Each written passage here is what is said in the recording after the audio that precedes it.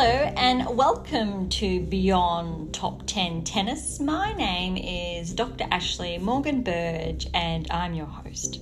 I'm the author of 12 books, a CEO of 12 years, the founder of a startup set on data privacy, most importantly, an elite performance coach of over 18 years, having worked with athletes throughout Europe, the United States to Australia. Most excitingly, I am the world's leading scientist on coach and athlete performance, specifically behind how to develop a top 10 tennis ranking. My work includes everything from mitigating injuries to conditioning behaviors that set a player up long-term for the long game towards a top 10 tennis ranking. I'm behind theories from the optimal performance theory, optimal behavior for optimal performance, the barrier breaker, the rule of transference to the golden rule. As has become custom, each episode we dive into one of my books to share additional insights and dig a little deeper. We've been focusing on the secrets to optimal coaching success, the role of experience, optimal performance practices and outcomes in the real world, with over 70 episodes to date. Today's topic plays its own role, like so many other episodes, in developing the player, parent to coach for that road ahead towards a top 10 tennis ranking. So, as always, buckle in and enjoy the ride.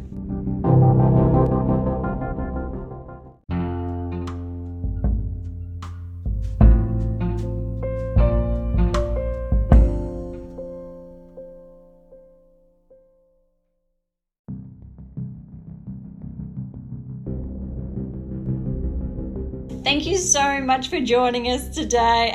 Look, if you've been with us for some time now, thank you so much from the bottom of my heart. If you are new, as always, I really would encourage you to track back at least to a handful of our previous episodes to get a feel, especially from where we've been to where we're going.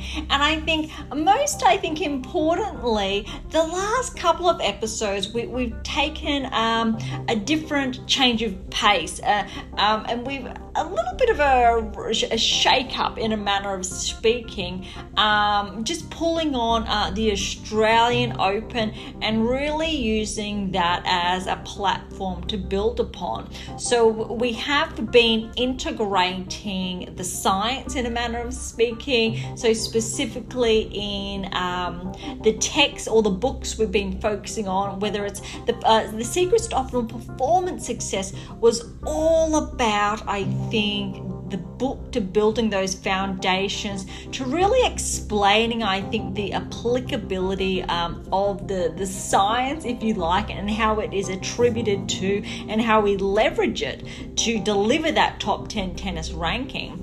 But as we've grown into the Secrets to Optimal Coaching Success, we're very early on in the first few chapters, and then with the release of my latest book, How to Develop a Top 10 Tennis Ranking, that came out now, 9 weeks ago, what has also happened for, I guess, those of you who are not familiar, is that we've found this space where we've been integrating not only the work, the research, the science, I think that the explanatory nature, I think that has become custom to Beyond Top 10 Tennis with the text, is that the Australian Open was a launch pad in a manner of speaking to really share more of, I think, the scientific underpinnings of how to develop a top 10 tennis ranking,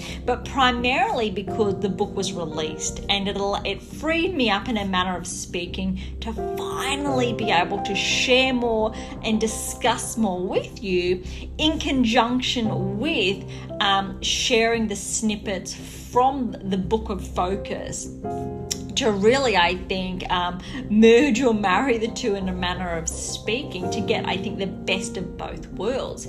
And why it had not happened previously, essentially, was because Beyond Top 10 Tennis is less than a year old, and the whole time Beyond Top 10 Tennis has been around and these episodes have been firing out, I was working on the text, so my latest book, again, How to Develop a Top 10 Tennis Ranking. And it wasn't until after December, so really around the time of the Australian Open, was I able to finally share, I think, those key snippets in conjunction again with the secrets to optimal coaching success and the given chapter, time permitting, because as I think we've been able to reframe where we've been and where we're going, I think it's really important to, I think, put a spotlight first and foremost on both the WTA Tour and ATP Tour separately but collectively, again, in a manner of speaking. But look at the rankings, the different movers, but also then the tournaments of focus and those results. So especially if you tuned in during the Australian Open, and if you're familiar with a couple of my texts, specifically the What Did Your Game Missing series. And I'm touching on that one because what it did for the very first time, again in history, we're responsible for a lot of world firsts, specifically in tennis.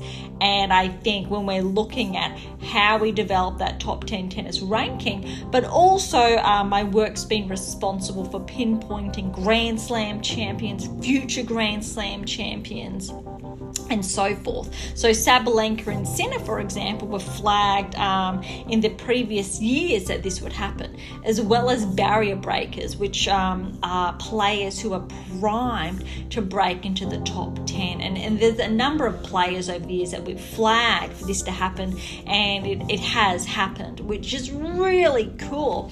So what we've been doing is looking at the rankings and going, okay, the Australian Open happened, and these were a couple of key players that we're going to flag and or keep our eye on. And now with these tournaments underway, it's already midway up through February, that we're looking at the results and if that level of play has been able to be maintained, if there are progressions or regressions. So in a manner of speaking, I'm coming to you live with the data inadvertently by sharing, I think, insights on a player's performance and what to expect in a different manner of speaking, because obviously it's we're tracking them and tracking their progress, and if they're primed then to break into the top 20, top 50, top 10, etc., well, with varying metrics responsible for these outcomes. But also I think their opponents and how we can gauge a specific level of play, and if it has been consistent or if it's one-off, and I think that's self-explanatory by nature. But more so, the more recent texts, we're looking at performance metrics. So when I have taken the time, or an extensive amount of time, and broken down each specific player's technical parameters, inferences, so their technique, but when we're looking at the kinetic chain, so when we get a bit more scientific, and why they are progressing or regressing in respect to these movements and or their own exclusive, I think, metrics and a manner of speaking. But because I've been doing that for an extended period of time now, so over 11 years, and that's only since the data's been tracked. It was probably another decade at least prior to that where it just wasn't being recorded.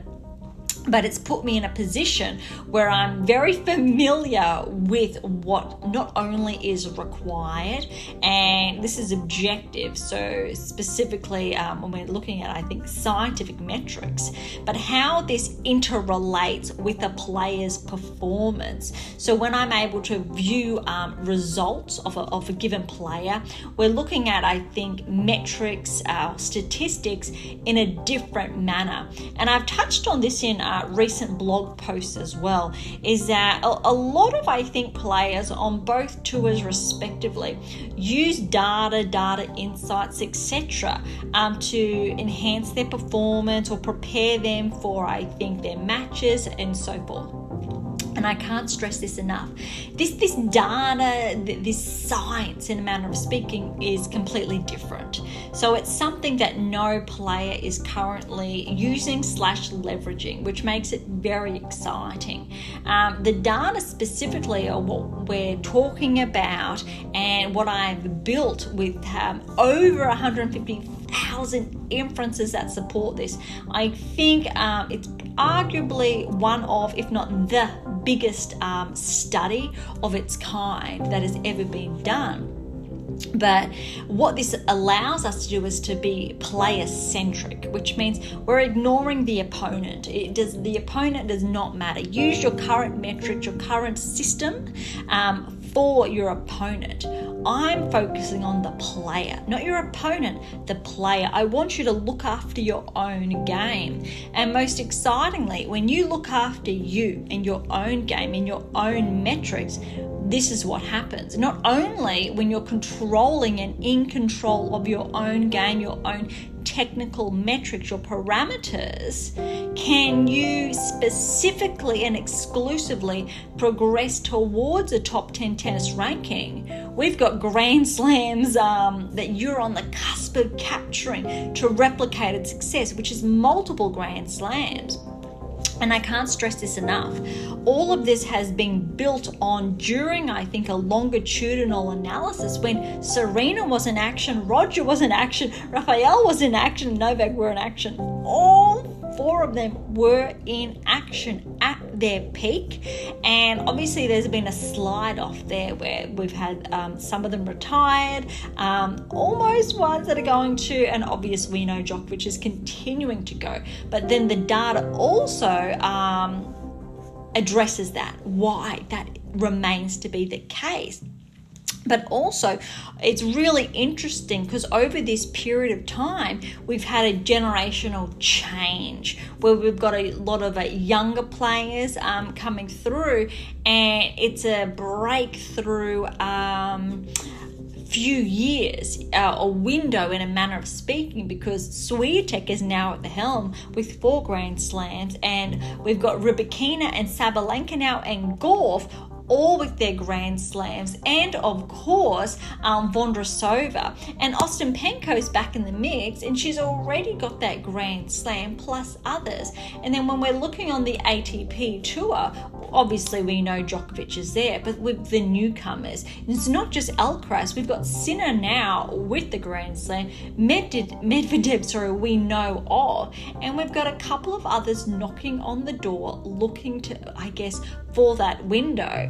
And I think that's where the tours differentiate, where the WTA tour have more, and I've touched on the reasons why. And it's not what I think a lot of people may think, is that, oh, well, Djokovic is just too good, so he keeps capturing all of the slams. And that's unfortunately / fortunately incorrect, because we're looking at metrics and why. And when you have a player who's able to specifically and exclusively produce these technical metrics that, again, our data addresses and pinpoints, of course we know this is the end result. Alcaraz is edging there, and why he has been successful in Sinner as well. So we're looking for the other players who are able to maintain and deliver that level of play. And on the WTA tour, there's more now because they've been able to maintain and or deliver those metrics in their game. But we also know when there's a lapse. So when those technical metrics waver and become less consistent. And we have to remember, and I address this through, again, the what is your game missing text, and what is your game missing now text, and what is your game missing to win text / book. But also through how to develop a top 10 tennis ranking. And the text prior to that, the 7 keys to optimize your life, using tennis to develop behaviors that deliver optimal performances in play and in life. Whew, oh my goodness. So we have all of this work that has uncovered these technical metrics and have addressed them as such, but we know the windows and the metrics and what's responsible for that. And this is a very big discussion that can be continued, but it's time, I think, to dig into the WTA Tour, and then we'll head on over to the ATP Tour. We'll look at the rankings, but also the events that have been underway. The WTA Tour only has 1 to 3 now that are underway, or 1 that has been over the past week, an additional 2 that have kicked off this current week. And the ATP Tour, however, have a bigger number. We've got around 6 to 7 events we're going to cover. And it's very similar to, I think, last week's episode, where this is a very small window for the WTA Tour and quite a larger window on the ATP Tour when we're looking at events and tournaments, etc., that are currently underway. So I think we're going to get started. Right, so let's have a look at the rankings and any specific movers. When we're looking, I think, on the WTA Tour, we've got our first barrier breaker of the season, which is really exciting. Ostapenko has broken into the top 10. Recall, I think, in the previous episodes when she was flagged to break into the top 10. So it was essentially only a matter of time, but I have to say that I absolutely love it when the data's right, when these things do, I think, come to fruition. On the flip side, recall how we addressed Sakari, how she was susceptible to regressing outside the top 10. And unfortunately, that has been the case. She has now ranked 11, so she slipped outside, I think, the top 10 tennis rankings. But this is a really good time to, I think, pinpoint my latest release, How to Develop a Top 10 Tennis Ranking.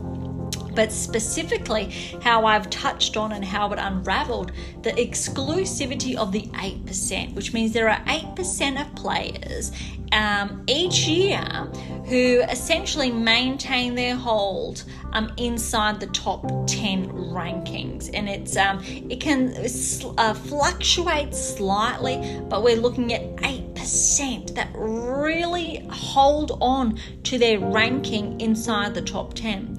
And then we've got 2% of those players inside the top 10 that will regress each and every season outside the top 10. So we've got the newcomers, the barrier breakers that cross the threshold into the top 10, and those, because of that are going to be replaced. So this is an example now. Sakari has regressed outside the top 10. She was a part of the 2%, not the 8%, the 2%. Ostapenko now is inside the top 10, arguably inside the 2% until she solidifies her place inside the 8%. That could be or sound a little bit too much, but of course, to understand more, you know what book to dive into. Everyone else is comfortably inside the top 10. However, Makova, because she's sidelined, she definitely is susceptible to regressing outside the top 10. And I think that's only essentially a matter of weeks. And Sakari, she's really only one good win away from progressing back inside the top 10, but her performance has steadily been regressing of late, which I think really brings me on to discuss. I know she's parted ways with her longtime coach, so it's going to be quite interesting because we've touched on in recent episodes how important it is, and also a recent blog post as well, to build, I think, that core relationship with your coach. And this is delved into, I think, more explicitly again in my latest book that's come out. But it really underscores why a player's performance can regress when that relationship can potentially become fractured at some level. It doesn't mean that the player and coach have a disagreement or are very unhappy with one another. However, something's amiss, something is not complete, which brings me on to the 8 keys. If you're familiar with Beyond Top 10 Tennis, then you know that I've touched on the 7 keys to the 8 keys. And the 8th key is unveiled again in this latest book. But the 7 keys are absolutely fundamental. If you're not familiar, head on over quickly to AIMA International to, I think, ascertain and understand what they are, or to get a feeling of where they've come from, which are essentially the text prior to the newer releases, and how we've broken down. Once you've become familiar with these texts, you know essentially what these 7 divisions are or subsets are, irrespective how you want to term them. I term them as keys because it's very specific, and in a manner of speaking, it's very concise, and there's an underlying reason why that's the case. The rule of specificity as well, and we want to keep things nice and clear. But in saying that, when we're looking at those keys, we know why there's a break and how it affects, obviously, a player's performance. All right, back onto the rankings. Essentially, the top 20 has maintained course, with Svitolina sitting at 20. I'm definitely flagging her to progress closer towards the top 10. Garcia's at 21. I'm flagging her again to ascend back inside the top 20.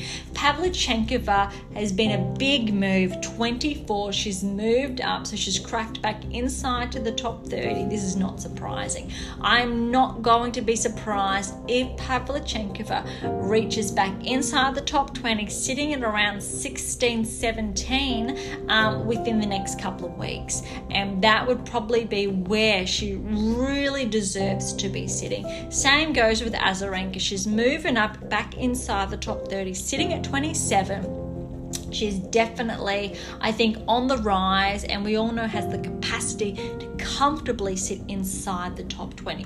Noskova, remember, from the Australian Open and her run there, she's holding firm inside, I think, the top 30. But Yastremska and Kostyuk, even though they're both inside the top 30, they've had a slight regression, and they probably will continue to regress unless they're able to deliver more consistent performances, which are a run-on effect in a manner of speaking. We've got other movers. We've got Fernandez, who's been improving. She's moved up 5 places to 33, and I think if she's able to maintain her current level of play, she will slide back into the top 30, and it'll be very interesting to see how she goes from there. Especially, I really want to remember that run at the US Open, and she didn't get as much, I think, credit after that, in contrast to Raducanu, who walked away with that incredible win. But Fernandez has really been able to, I think, maintain that level of play, hovering around that 30 mark. Pliskova has had a very big move, 36 now. That's 23 places. That's a very big jump. Andreeva has a slight regression, but hey, remember, 16 years of age, inside the top 40. Kalinskaya, again, remember her results at the Australian Open. She's at 40. I think in the next couple of weeks, we'll see if there's going to be a progression or a more drastic, I think, regression. Stephens holding firm, 41, all okay there. But Collins, a very big jump, 40. 46. I think Collins has the capacity to break into the top 20. This season, again, being her final season on tour, with, I think, let's say, more fairer draws where she won't be running into, I think, the top seeds early on in the rounds. But at the same rate, she's a dark horse no matter where she goes, which means she causes a lot of trouble for seeded players. Kennan's had a bit of a regression there, so she's dropped to 55. Martic has been improving. She's at 61. And I think that really rounds out, I think, the top 100 primarily. But Dose has been clawing her way back steadily. She's had a slight rise, so she's at 74. Taylor Townsend, 82. She's hovering there. And I think Harriet Dart has been improving. She's at 91. So we've got a couple of newcomers there, some that are steady. And I think Erica Andreeva, so she's 19, Maria's sister there, and she's cracked into the top 100, which is incredible for her. That's one to watch. And I think she doesn't get as much credit as her younger sister because those results have not come her way just yet. But I'm definitely marking her to progress steadily, potentially towards the top 60 in the world this season. Maybe not as far as her sister, however, this season. But I'm really looking forward to seeing how she stacks up at the Grand Slam level, so come Roland Garros. And given that she has cracked inside the top 100, it's going to be quite interesting to see how that plays out. Look, as far as the rankings are concerned, we've got Swiatek, Sabalenka, Gauff, Rybakina, Pegula, okay, that round out the top 5, which brings me, I think, to, not that we're there yet, but this week's Dubai Championship is Sabalenka's back in action, and Swiatek as well. It'll be very interesting to see if they end up facing each other in the final. I'm not too sure if that will be the case, given that Swiatek has had quite a big week, and same goes obviously with Rybakina. Which brings us over, let's have a look at Qatar. Now, we know the result, but I'm going to go through or pick up from last week's episode because there's a lot to discuss, I think, in here. A lot of matches and a couple of surprise packets. Ostapenko, she went through in the round of 32 very easily over Kalinina. Rybakina, same. Osaka got a very good win over Martic. Now, Osaka has been rising in the rankings. I think she was roughly around 500 and now she's cracked the top 300. I think it was around 290, 291 when I looked.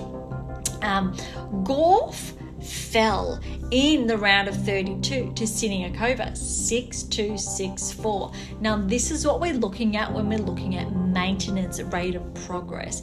Obviously, Gauff did make the semi-finals at the Australian Open, but we're looking at these gaps in between, especially how we can pinpoint, I think, those varying levels, why this is the case, and where we get those glitches, in a manner of speaking. One too many hiccups, then we know there's a regression on the way.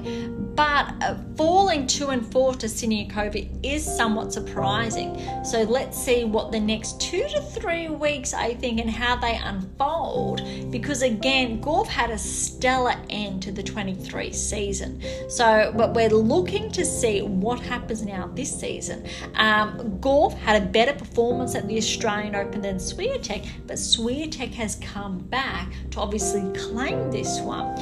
But I think it's the matches in between that get quite interesting. Jabeur, for example, again, she fell early to Serenko, so 6-3, 6-2. And again, these are 2 top 10 players losing in the round of 32, which again is somewhat surprising, but is a little bit of a warning sign. So caution there, especially when we've got Rybakina against Zhu, 2 and 1 in the round of 32, winning very easily. And again, Gauff is obviously ranked ahead of Rybakina, and Jabeur is very closely behind.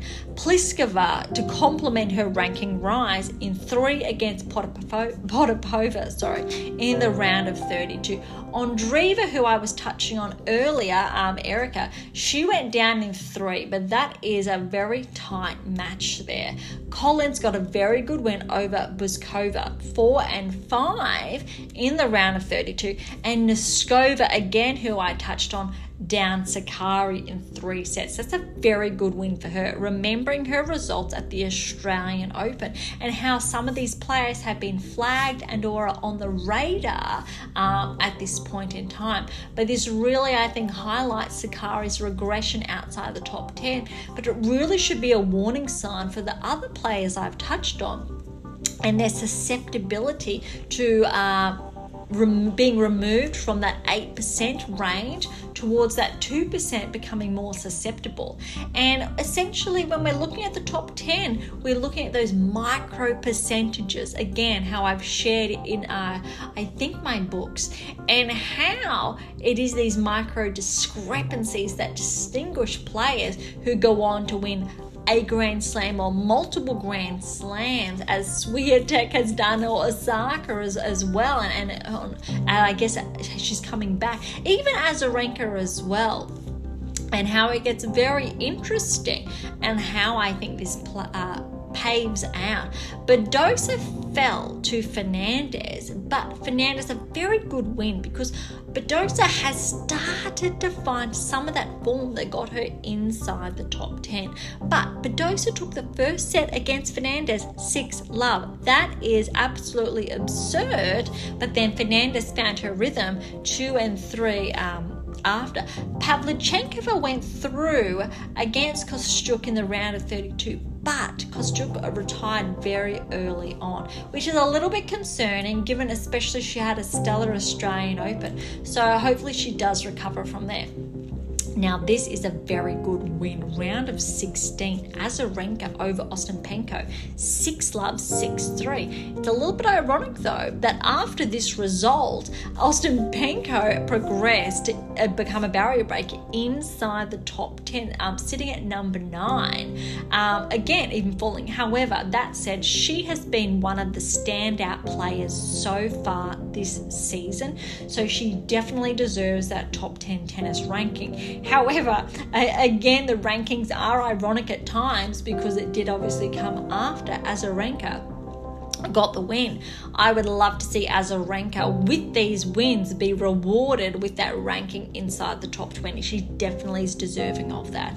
And I think she can edge closer towards the top 15 in, I think, that the next, let's say 3 to 4 months, if this level of play is able to be sustained. Swiatek, a very good win over Alexandrova, 1 and 4, playing very clean. Rybakina, 3 sets over Navarro. Pliskova over Noskova, 3 sets. I'm going to say Noskova, she held her own and she has been progressing. Again, Australian Open and now round of 16 in Qatar, 3 sets against Pliskova, a very good result. Noskova, even though she didn't progress as far as some other players at the Australian Open, she is the standout who has been able to hold her own. And recall, this was flagged at the time. Again, a big fan of what the data does here. Fernandez over Zheng. Very interesting result because we know Zheng's performance and how well she's been tracking inside the top 10. So for Fernandez to get that win, that is a very good win. One of her best, I think, in the last 12 months, but I think primarily this season. Osaka did get the walkover against Azarenka.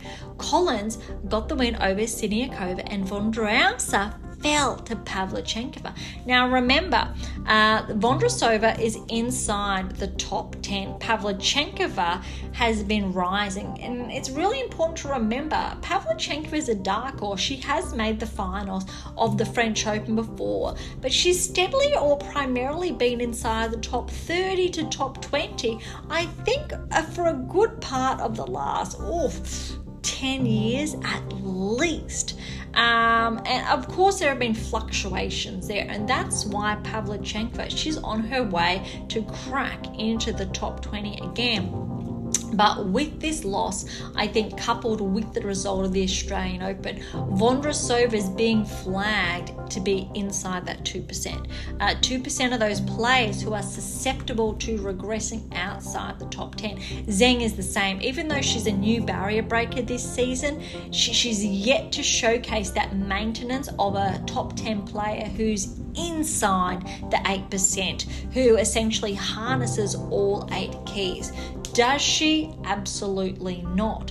She is on the cusp of regressing again unless she's able to hold on to and essentially solidify those 8 keys into her game. All right, quarterfinals. Osaka fell to Pliskova, but look at this.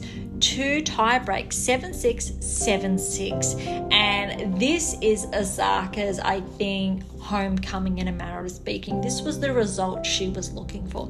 Even though she lost, she can, I think, keep her head held high because this level of play she's been able to deliver this early on this season, she's definitely tracking for higher results. Will her ranking be inside the top 20 at year's end? I'm not too sure, considering it is 290 at the moment. But if she's able to latch up some good wins, she's going to be inside the top 100 within, I'd say, the next 6 to 7 weeks. Come the French Open, Wimbledon with really good results, I'd say round of 16 or further, inside the top 40. End of the year, potentially, if the US Open, she goes deep. She's definitely in the running to, let's say, break into the top 15 rankings and potentially become a barrier breaker. Although there's a very, I think, small time frame when we're looking at that ranking range. But if anyone's capable of doing so, it is definitely Osaka. Swiatek against Azarenka. Now, Azarenka, I was touching on, is in very good form, but 6-love in that second set. That is absolutely breathtaking. 6-4 against Azarenka, though. I'm going to say that second set just ran out of gas a little bit. Rybakina over Fernandez, 4-2. That is a very solid result for Rybakina and what we really want to see. These two, Swiatek and Rybakina, were so deserving of that final. Collins fell to Pavlyuchenkova, and again, we know Collins is a standout player. Pavlyuchenkova, 5-4, is absolutely solid in that respect. Now, Rybakina to win 2-4 against Pavlyuchenkova is again a very solid result, but for Pavlyuchenkova to go 6-4 in that second set, it really underscores how close the match was, and I think that really needs to be highlighted. Unfortunately, Pliskova, because of the schedule, it was a bit too much, so Swiatek did get the walkover, so arguably she did have the fresher legs on the day of the finals. 7-6 first set, 6-2, and I think given that walkover, it really favoured Swiatek in that second set.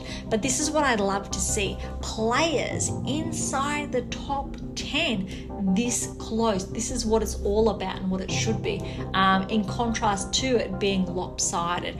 And we see, I think, more of that lopsidedness in players not ranked inside the top 5 primarily. However, more so we see a bit of a gap there on the ATP tour at times. But this is, I think, a stellar start to the season. So I'm looking forward to see if Sabalenka can hold her own. And I'm putting Swiatek, Rybakina and Sabalenka in the 3. And I want to see Gauff, I think, go further in Dubai to maintain, I think, her hold on 4. And Pegula, even though she's 5 in the world, I really want to see her up there as well. Let's see those quarterfinal, semi-final results consistently throughout the season. All right, well, this brings us over to Dubai, and look, we're only into, I think, round of 64, early 32s. Swiatek's got the bye. I'm going to run down from the top of the draw, then down. Stevens got a very good win. okay, 3 sets, and she will be playing Swiatek next. And I think that'll be a very interesting match because Stevens, we know she can pack the punch. She has a very powerful game, and it'll be very interesting to see how Swiatek is pulling up after that Qatar win. All right, we've got Maria over Gracheva, 2-1. Svitolina, a very good win over Kalinina, 3-7-6. All right, Bronzetti over Kazatkina, 3 sets. And this is what's been flagged. Why Kazatkina has not been flagged as a barrier breaker yet this season, because she's hovering around 13-12 in the world. She does have the capacity to join the top 10. However, she has briefly been there before, so she's more susceptible to being inside that 2%, even though they're inside the top 10, but to also regress soon after. Potapova over Zhu in 3 sets. Lynette fell down to Hibino in 3.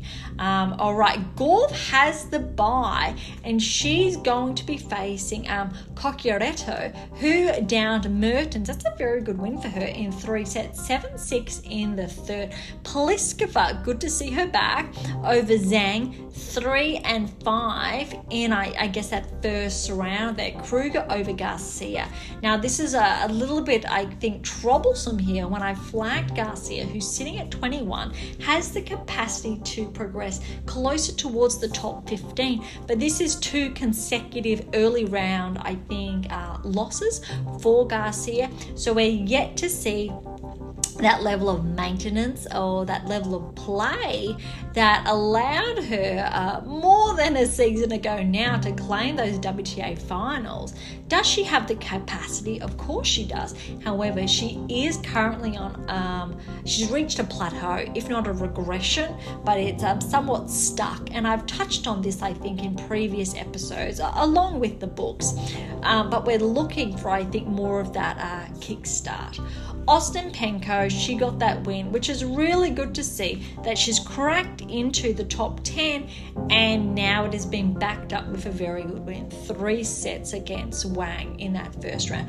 But Dosa unfortunately retired. This is a bit, I think, heartbreaking because we know she's been sidelined with an injury. This season she's coming back, but to have a regression in this manner, being retired after that first set, 6-4, it was close. Bit disheartening, so I hope she's back soon. Kalinskaya, so remember, I think the highlight again from the Australian Open, she's upholding this over Hunter. And Storm Hunter has had a relatively good start this year with her singles, but remember, she has had a stellar season all the last 12 plus months in respect to her doubles. Sakari has got the bye. She will play Navarro next, who got the win over Siniakova. Now, it'll be very important here to see how Sakari plays. Can she deliver and crack back into the top 10? Because remember, she only needs to replace Makova there, who's on the cusp, sitting at 10 in the world. Fernandez, a very good win first up over Perez, straight sets.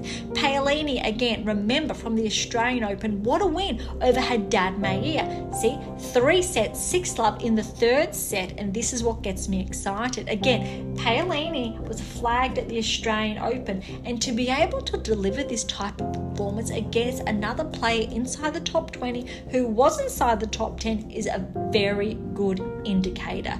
Frech over Alexandrova, Martic over Dollenhyde, Azarenka, a very clean win over Rus, who will play, Azarenka will play Rybakina next. That will be very interesting to see how Rybakina has pulled up from the finals at Qatar. Remembering Swiatek got the win, but she had that walkover. Rybakina has not had an off day other than, I guess, between the finals to now when she will play. I think I am at some stage today. Azarenka, very good form. I would really like to see that go in 3 sets. However, let's remember Swiatek's result over Azarenka. So I'll be watching that, and we will discuss that next week. Vondrousova got the bye. Let's see if she's able to, I think, hold firm against Stearns. Again, this will be a very good indicator to how I think her rhythm is going, her patterns of play, how they unfold. Stearns, a good win over Andreeva. 3 sets, but that's still either way. Remember, Andreeva's inside the top 40, and she's holding strong, but only 16. So still a very good performance. Pavlyuchenkova able to back her, I think, her current results or level of play up with a win through the first round against Pliskova. Samsonova got the win over Tomova. Wow, this is a very big draw. Yastremska did fall to Kudermetova, and this is what we're talking about. We want to see that level of maintenance. However, look at this scoreline: 6-love, 1-6, 6-love. That is a roller coaster. Cirstea against Kenin, straight sets. However, Cirstea, we know she's in prime form. Even though she's at the later half of her career, that's a very good win. Kenin has progressively been finding her game again, but I'm yet to see that performance peak that we've talked about previously.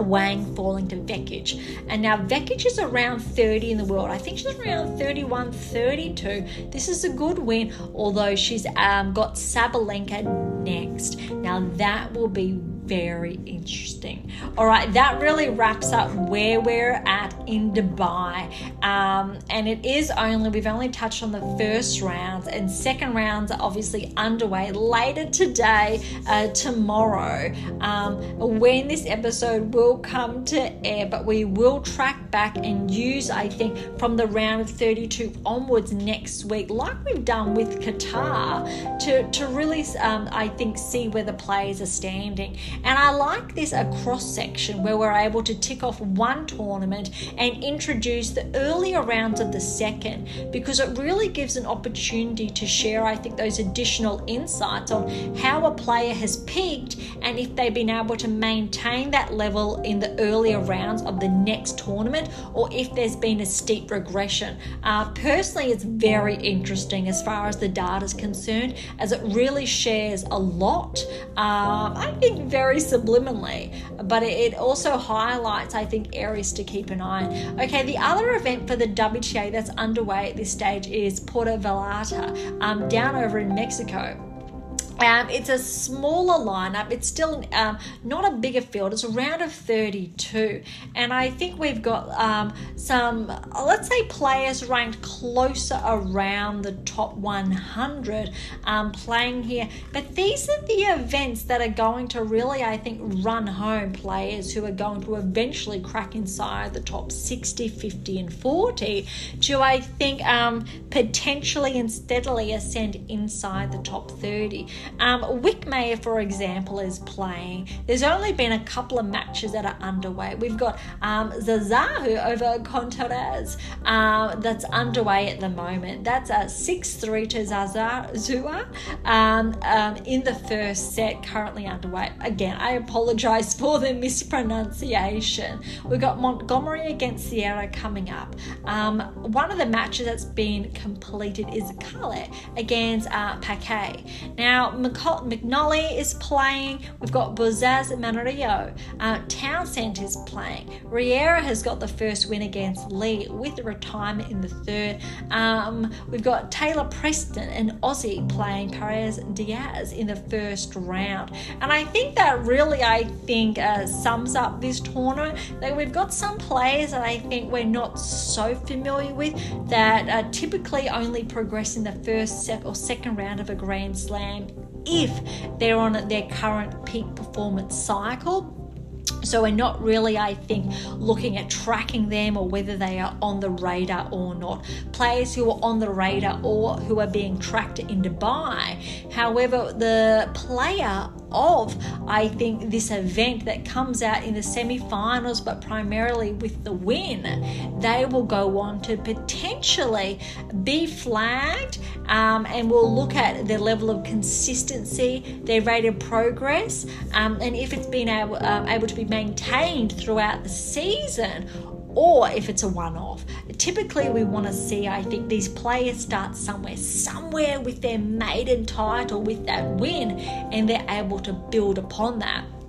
So Porto Velata is a very good starting point, a platform in a manner of speaking, to see where one of these players is going to, I think, end at the end of the week, and if I think they're able to align that with their ranking in, I think, this current season.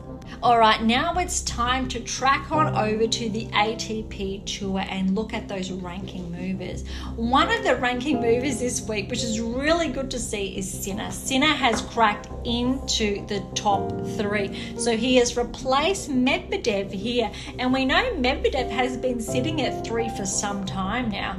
And we know, I think, with Sinner's recent win, incredibly deserving. But if we're looking at the ranking points, he's still a very big jump away from Alcaraz and then Djokovic. But again, Medvedev is only 5 points behind, which means these two are going to fluctuate if they're able to maintain their current level of play.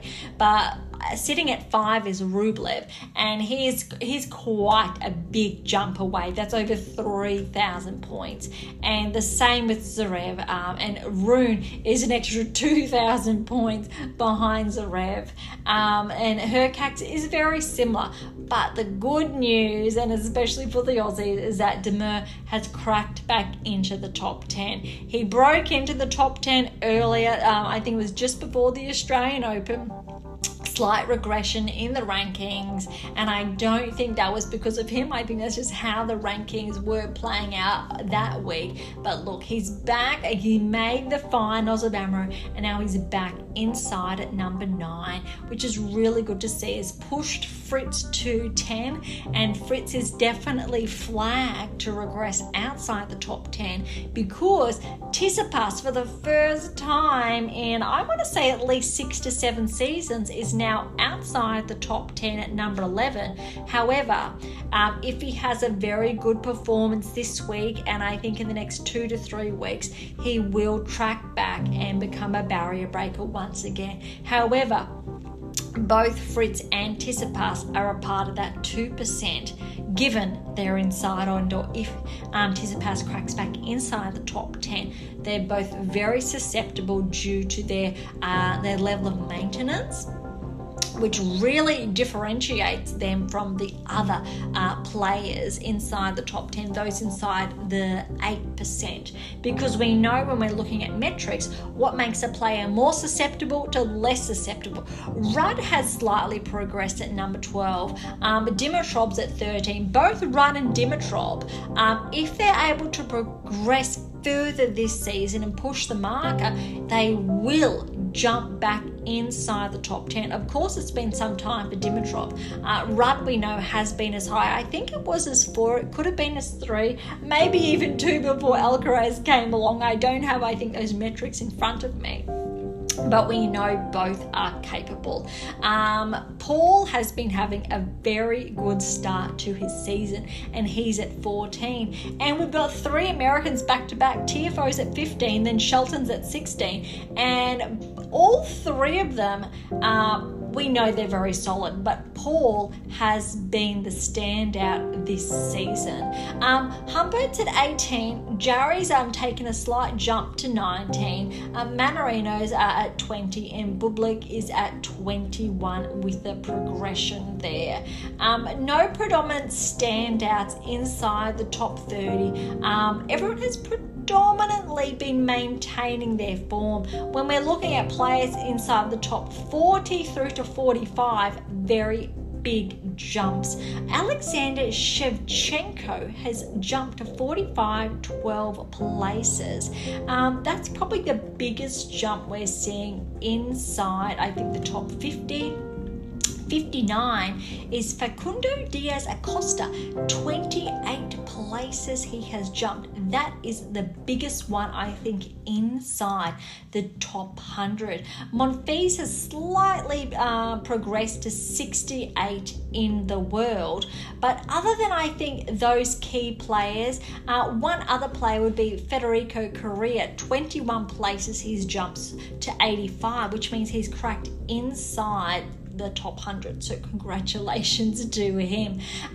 Most other players have been maintaining their form, and at 100 in the world, Alexander Kovacevic, an American, jumped 2 places, so he's cracked inside the 100. A big congratulations to him as well. But I think that really rounds out the ATP Tours and the top 100. So let's jump over to the Amro Open. This was really exciting because we know who walked away. Sinner against de Minaur in the final, and it was close, 7-5, 6-4. But before we get there, let's jump back where we kicked off last week. Now, round of 16 here, Humbert, remember he progressed last week and he was a ranking mover. He lost then in the round of 32 to Rusuvori. I really hope I pronounced that a little bit at least correctly. Monfils got the win over Shapovalov, and Shapovalov had to qualify here, and Monfils got that wild card, 7-6, 7-6, very tight. It'd be very good, I hope, to see Shapovalov progressing again this season. We know he was on the cusp of the top 10. He may have briefly been positioned inside the top 10, but since then he has been regressing. So really hoping for Shapovalov to have a healthy, good season. Rune got the win, round of 32 again. Dimitrov against Negro got the win. Sinner against D. Zenshulp, 3-3, round of 32. Rainic in the round of 16 got a good win against Bublik. Now this really goes to showcase Rainic's potential and the level of maintenance he's able to deliver when he's healthy, because Bublik has been playing very good, and I think from just looking at the rankings a moment ago, Bublik we know is inside the top 25, top 20 edging there, and for Rainic to get this type of win, I hope that gives him a lot of confidence and he can have a, let's say, a relatively good season.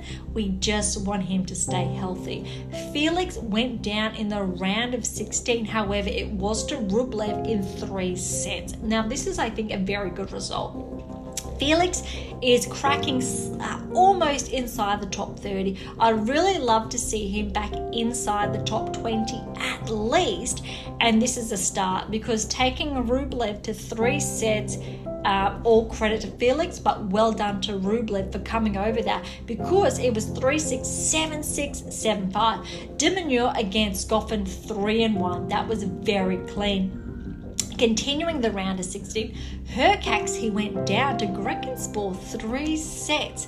Now, this is a little bit of a flag for regression. However, Hercax, top 10, inside that 8%. Let's see if he can maintain that and pick up that form this coming week.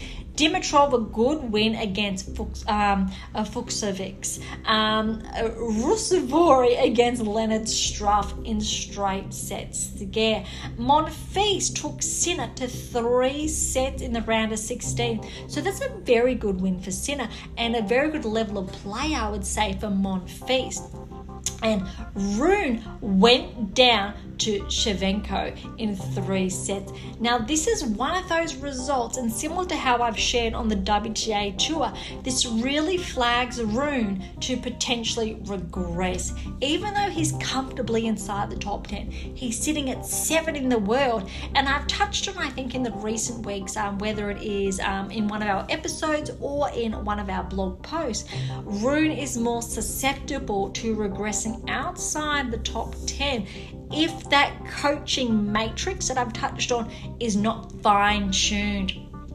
There's a reason why he's not stacking up those wins alike, let's say, the top 5-6 players in the world. And even though he's 7 in the world, there's a very big difference in his level of play, his level of consistency versus Rublev, for example. And if he wants to progress to the quarterfinals, semi-finals consistently at the Grand Slam level, a round of 16 loss here is not what we're after. So we know there are some specific gaps in his game that needs addressing. Dimitrov in the quarterfinals against Shevchenko, so that really underscores, I think, the difference.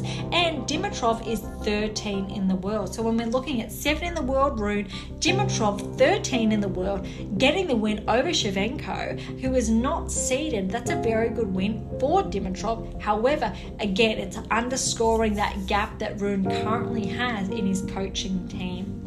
Grekenspor again over Ruusuvuori, straight sets in the quarterfinals, and what a win for de Minaur against Rublev, quarterfinals, 3 sets, 7-5, 4-6, 6-3. That's a tough one, but again, Alex cracking back into the top 10 and getting that win over Rublev really underscores, I think, his current results. And Alex is definitely flagged to nudge closer towards, I'd say, the top 5. I would arguably say he's going to replace Rune in the rankings. There's going to be a switch there. Alex is going to progress to roughly around 7 in the world, and Rune's going to regress to 9 in the world within, let's say, the next 2 to 3 months. It could potentially be earlier, depending on their respective, I think, level of play, their rate of progress there.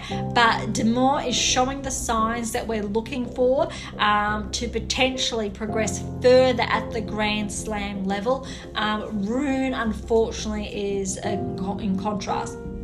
And look at this, quarterfinals, Sinner against Raonic. It looks like it was 1-1 in the second set, and potentially Raonic retired. It's not flagged here, but that is really unfortunate. And yes, it is. I'm just seeing it now. Again, I'm really hoping Raonic can keep, I think, just a level of maintenance where he's healthy. But Sinner has been playing exceptional, although let's underscore there that first set went to Sinner 7-6. Semi-finals, Grekenspor went all the way, but 6-2, 6-4 to Sinner. That's a very good win. And then de Minaur 4-3 against Dimitrov. That's a very good win for Alex, especially considering it was only 1-2 weeks ago where they were aligned in the rankings. And then we know the final result was Sinner against de Minaur, 7-5, 6-4. Now that is incredibly close, but definitely what we want to see. Okay, that brings us to now the Del Rey Open, and we know the result here. Fritz getting a very good win that I'm saying is keeping him inside the top 10, but also how I've mentioned Tommy Paul's progress now has really been bringing it, but that's a 6-2, 6-3 over Fritz. I'm going to go a little bit quickly now because I've looked also at the time, but I really want to do, I think, due diligence here on both tours, so we could go a little bit longer than typically. But look, let's track back. Semi-finals, Fritz against Giron. Giron's been having a very good last, I want to say, month. 7-6, 6-2 to Fritz. Paul against Tiafoe. Now, I think Paul actually has been playing a lot better than Tiafoe, just a bit. Tiafoe has not found, I think, his level of play this season just yet. Typically, Tiafoe, from memory, finds that form later on in the season. Primarily the US Open, we know he gets a lot of energy there, and I think it's definitely one of his favourites. But 2-2, Paul did get the win. Any standouts here? Quarterfinals, Fritz against the Aussie Rinky, 3-3. Tievo against Kaboli. Paul got a good win against Thompson, and Giron over Kypson. That really rounds out the quarterfinals. And round of 16, there really aren't too many surprise packets. Fritz, Giron, very comfortable there. Rinky against Analdi, which I think we touched on last week. Giron again got a very good win against Manarino. So when we're really looking at Delray Beach, we know Fritz was able to, I think he was defending his title there, but I think all credit goes to Tommy Paul for, I think, being able to, I think, not only make the finals, but really being able to bring it despite what the scoreline suggests. But again, hat off to Fritz, because he was flagged at the beginning of the season prior to the Australian Open to regress outside the top 10, and he did, but he's finding his form again, and he's somehow nudging and holding on to that top 10 tennis ranking. But that's what we want to see. If he's able to solidify not just the 7 keys in his game, but all 8 keys, Fritz has the capacity to be a part of that 8%. Have we seen it yet? No. Does he have the capacity? Of course he does, but we're looking for that level of consistency to shine through. Okay, this brings us now to the Argentina Open. Let's track back, I think, to the earlier rounds, round of 16, and I'm looking at any surprise packets, and we got Nori. He fell in the round of 16 to Korea, and so it's a very good win for him. And also we've got Alcaraz, round of 16, got a very good win over Carabelli, 2-5. But let's move on to the quarterfinals. Alcaraz, a good win over Vasori. Jarry, a very good win over Echeverry. Jarry was inside the top 20, I think roughly 1 to 2 seasons ago. At the moment, I think he's around 80 in the world, trying to claw his way back. Alright, then we get the semi-finals and look at this. Jarry got the win over Alcaraz, 7-6, 6-3. I know Alcaraz got a little bit of flack for this, but that's why I want to underscore Jarry, how he was inside the top 20, tracking towards the top 10, but not quite. But why it's really important to not just look at rankings, but recall where a player was, but also their baseline, so their capacity despite a regression. So that was a very good win for Jarry. Unfortunate, obviously, for Alcaraz not bringing his A game, although that first set was 7-6 in a tiebreaker. Acosta got the win over Korea in the other semi-finals, and look at this, Acosta got the win, and I believe he had a wild card over Jarry, 6-3, 6-4, a very good win. That rounds out, I think, the players at the Argentina Open, which brings us to this week's tournament, the Rio Open. And Alcaraz lines up, and he will be playing, I think, at some stage today, tomorrow. Wawrinka is up there, and he will be playing Diaz Acosta. I'm very interested to see how that pans out. It's not a very strong draw in respect to, I want to say, fellow players, whereas we've got Alcaraz that's really standing out. Jarry's in here as well. We've got a couple of matches who have, I think, already been underway. Nori over Delian, 3-2, and Vera over Heidi, 7-5, 6-3. So it's very early on, but arguably that is one where Alcaraz is going to start to find his form, and you can see how some players are favouring the hard court still, while others have already jumped to the clay court season, like Alcaraz, especially obviously with the French Open that's next up. However, the hard court season is still very much underway. All right, this brings us to Doha. Qatar for the men. Rublev with a bye, first round. This is a bit more of a heavier draw, 32. Murray's back in action. Oh, Murray. My apologies there. Humbert as well. Senegro got an early loss against Kotov. Now that's somewhat surprising, so let's track to see. Humbert's next against Kotov, and maybe this is a breakthrough tournament. We've got Monfils again back in action. Zhang against Mazzetti. Mazzetti went down 2-love, and this is, I think, 2 or 3 earlier rounds where he has fallen. So he's flagged for somewhat of a regression. Popyrin, he got the win against Shalbaya. Now 3 sets, Popyrin has been progressing, which is, I want to keep an eye out on that, because Popyrin, even though his ranking slightly regressed, I want to say his game has reached a new plateau, which has steadily been progressing. Now I acknowledge that's somewhat of a play on words there, but it's something to keep an eye on. Fuchsovics against Bautista Agut, 1-3 there, but we know, and I've touched on this in previous episodes, Bautista Agut, he's still a danger. He was that top 10 player for some time, but Fuchsovics, he really has been able to, I think, find a new rhythm that is somewhat troublesome against players inside the top 30 to 20, but not quite when we're looking at those inside the top 15, not yet. The other match that's been underway is Marizan versus Kopriva, 7-5, 7-6. Now again, Kakanakov will be playing the winner of that. However, it's very early on.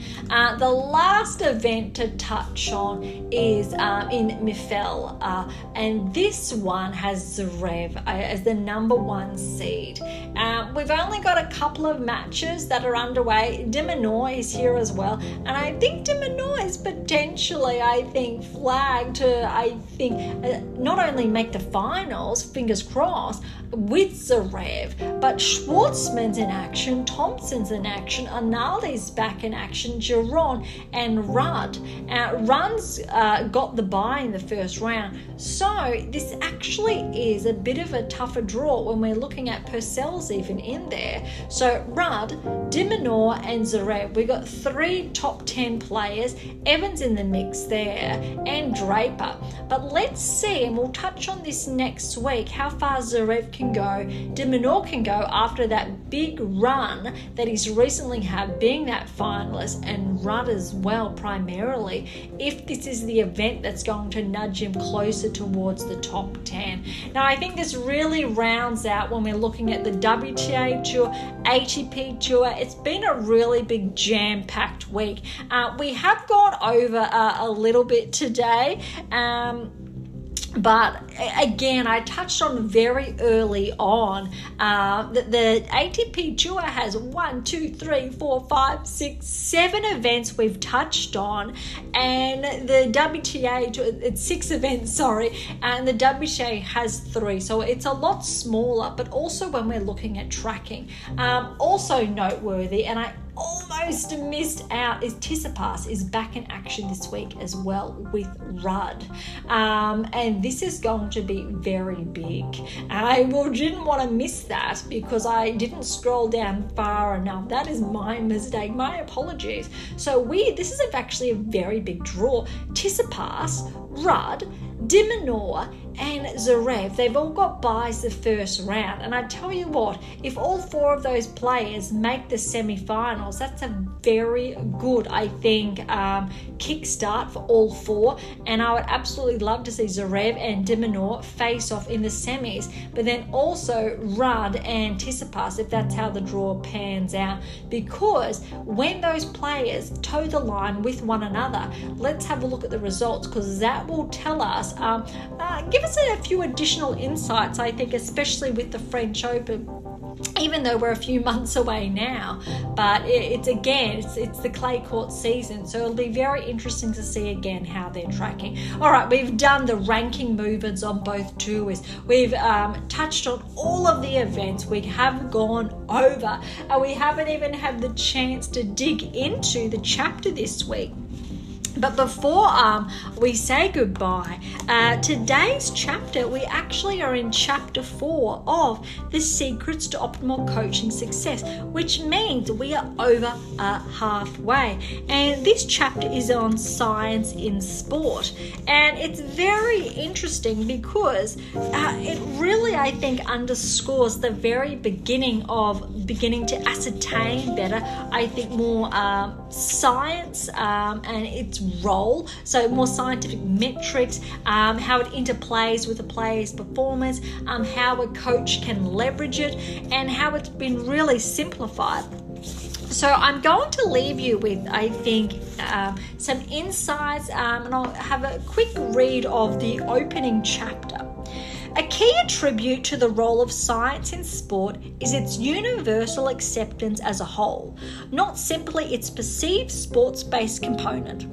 Through its application, a multitude of technical parameters of human movement are readily available through science for the player-athlete to progress through or towards. Now, if you want to follow along, this is on page 114.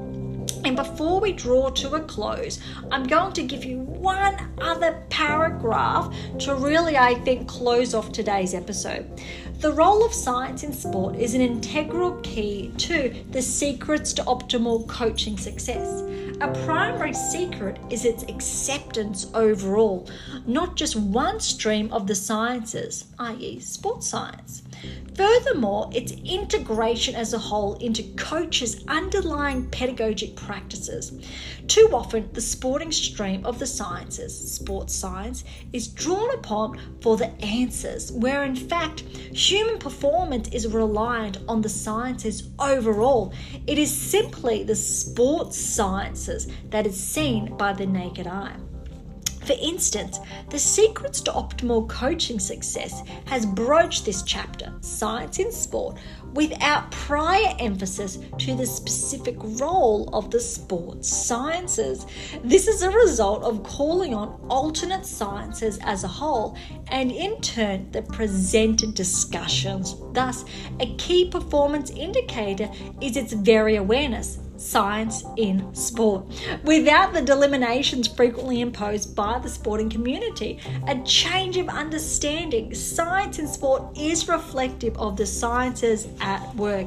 This is a really exciting chapter, and I'm going to look forward to, I think, sharing more in the coming weeks, because when we're looking at science, I think it's misconstrued.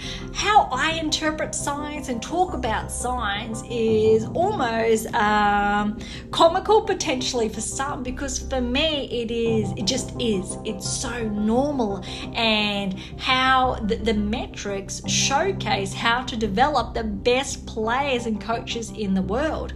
But more often than not, I think science is assimilated with more jargon or scientific terms that does not have a very big applicability only in specific analyses or one analysis of a given event, but that's not the case. And what I try to do throughout this body of work is to simplify science, get you to understand that we use science for fact to showcase this is something that's factual, which means how to develop a top 10 tennis ranking is factual.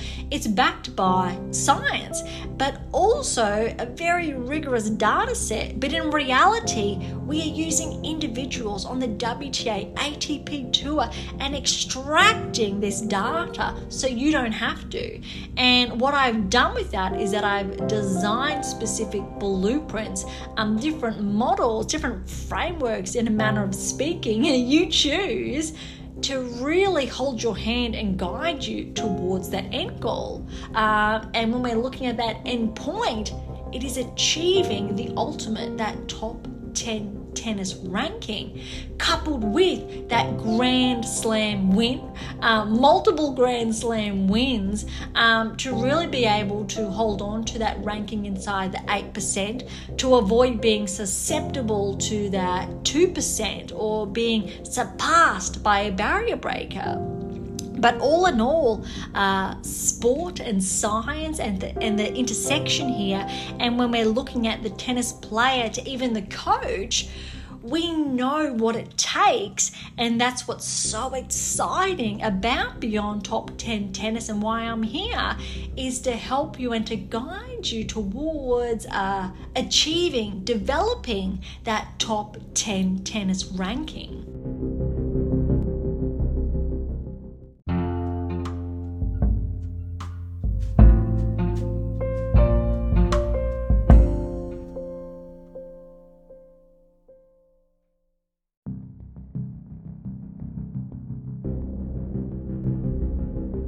Thank you so much for joining us today. I hope you enjoyed, I think, that last section, even though it was very small, I think in comparison to, I think, our earlier episodes that really focused on those key pieces of the chapters.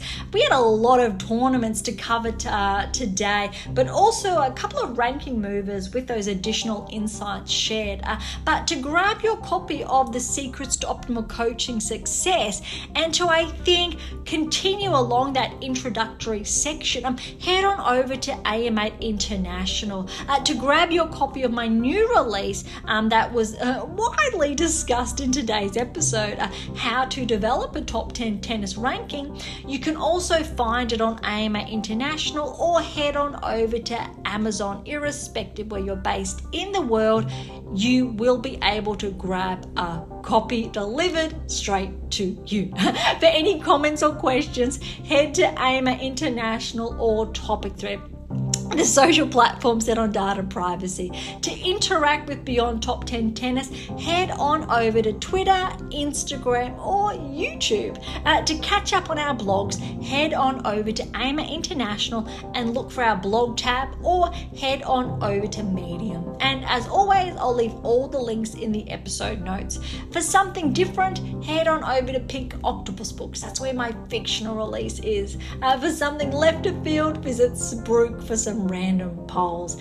And of course, if you enjoyed today's episode, please subscribe, like, share, and all of the above would be absolutely phenomenal.